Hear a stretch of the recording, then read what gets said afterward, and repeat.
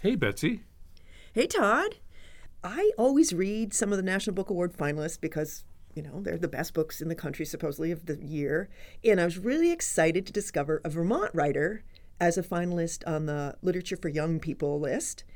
His book is called Gather, we just said, and it is really, really good. It hit home for me because I went to the Canton Central School where there were a lot of kids like the main character in Gather, Ian. Bright and energetic, but from households where there's very little money and very little opportunity. And so Ian is this great kid. He's 15. His grandfather has told him he can fix anything, right? That's his amazing skill. Gramps. And it's a dramatic beginning. Ian comes to the rundown house where he's been living with his young mother, who had him when she was in high school. The father's disappeared shortly after. The grandfather has died. The grandmother now lives down south. He goes home and his mother is gone, and he sees a needle on the table, and he knows that she's been using opioids. So, but he doesn't want to ask for any help. As he says when he goes to school, he goes, you can't tell people what's going on because then they want to do something. And he has a lot of pride, and he's not going to ask for help. One of the things that I appreciated about Kenneth Cadow's writing is that first person, what did he call it? First person rural, he calls it. First person rural, yeah. And I just loved that vernacular. And I want to share just an excerpt from the book that they're talking about food, and he's at a friend's house where they're hauling in bags of groceries from the store. And, I think one of the things they're talking about is he's never seen a spiral ham, and he's kind of imagining what a spiral ham looks like. Yeah. So so this is Ian, the main character. I still don't understand why vegetarians need to pretend to be eating meat. It seems reasonable. If you don't want to eat meat, you come up with your own names for whatever the hell you end up with. Like they did for tofu, which I've got no problem with. It's just when our food and consumer science teacher put it on our plate in 8th or 9th grade, I got a little worried and I poked at it with a fork before I ate it, but I ate it. And then Drew and I were like, can we bring in venison for everyone to try too? And the teacher, she's like, no. It's like, I'm not as pig-headed about food like that teacher is. When Paul, who happens to be Zach's cousin, was complaining about how oat milk should have to go by some other name because it's sneaky and trying to come off as a dairy product, I was like, well, Paul, what are we going to call the milkweed plant then? Cloud juice plant? What do we call the Milky Way galaxy? Fuzz galaxy? Out of focus galaxy?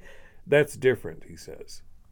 So, and I don't know if you noticed, but that one paragraph is like one long sentence. Yeah. He really knows teen boys. I mean, he's worked in schools for 20 years. Yeah. And so it's sort of as another one, the antithesis of that, right? There's a awful scene where the principal gets into the office because another boy, a rich kid, accuses Ian, of stealing his plaid shirt, his flannel shirt. And there's a awful scene because Ian has not. He got it at the thrift store. So as he bursts out of with no shirt on in elementary, he stomps out of the school, swearing his head off. And as he's walking up the road, his neighbor stops and says, what's going on? And this is what Ian says. How do you tell somebody what's going on when it's everything, going back 100 years, maybe longer, that all your life, even when you're telling the truth, somebody can prove you're lying? Mm. And that sort of is a reference to his grandfather had to sell off the family farm, had to sell off the cows, and Ian has this sort of fantasy that he's going to get it back. Mm-hmm. And, that's sort of one of the poignant things of this book, because will that ever happen? Yeah. The tax bill comes and all this. Oh, the tax bill causes another horrible disaster, know. So I want to say we're talking about all the sad things in this book, but it has a lot of humor. It also has some wonderful, in the middle, everything's kind of going okay for a while.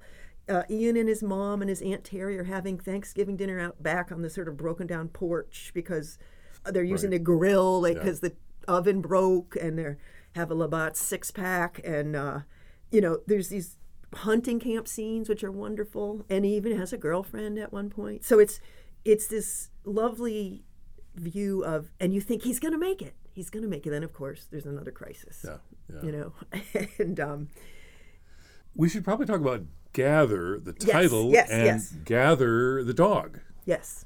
I mean, this stray dog literally wanders into his life, right? And he thinks he's going to call him Hunter, which is a nice name for a dog. Yeah, exactly. And then he realizes the dog has been surviving by eating like apples and nuts from the beech nuts.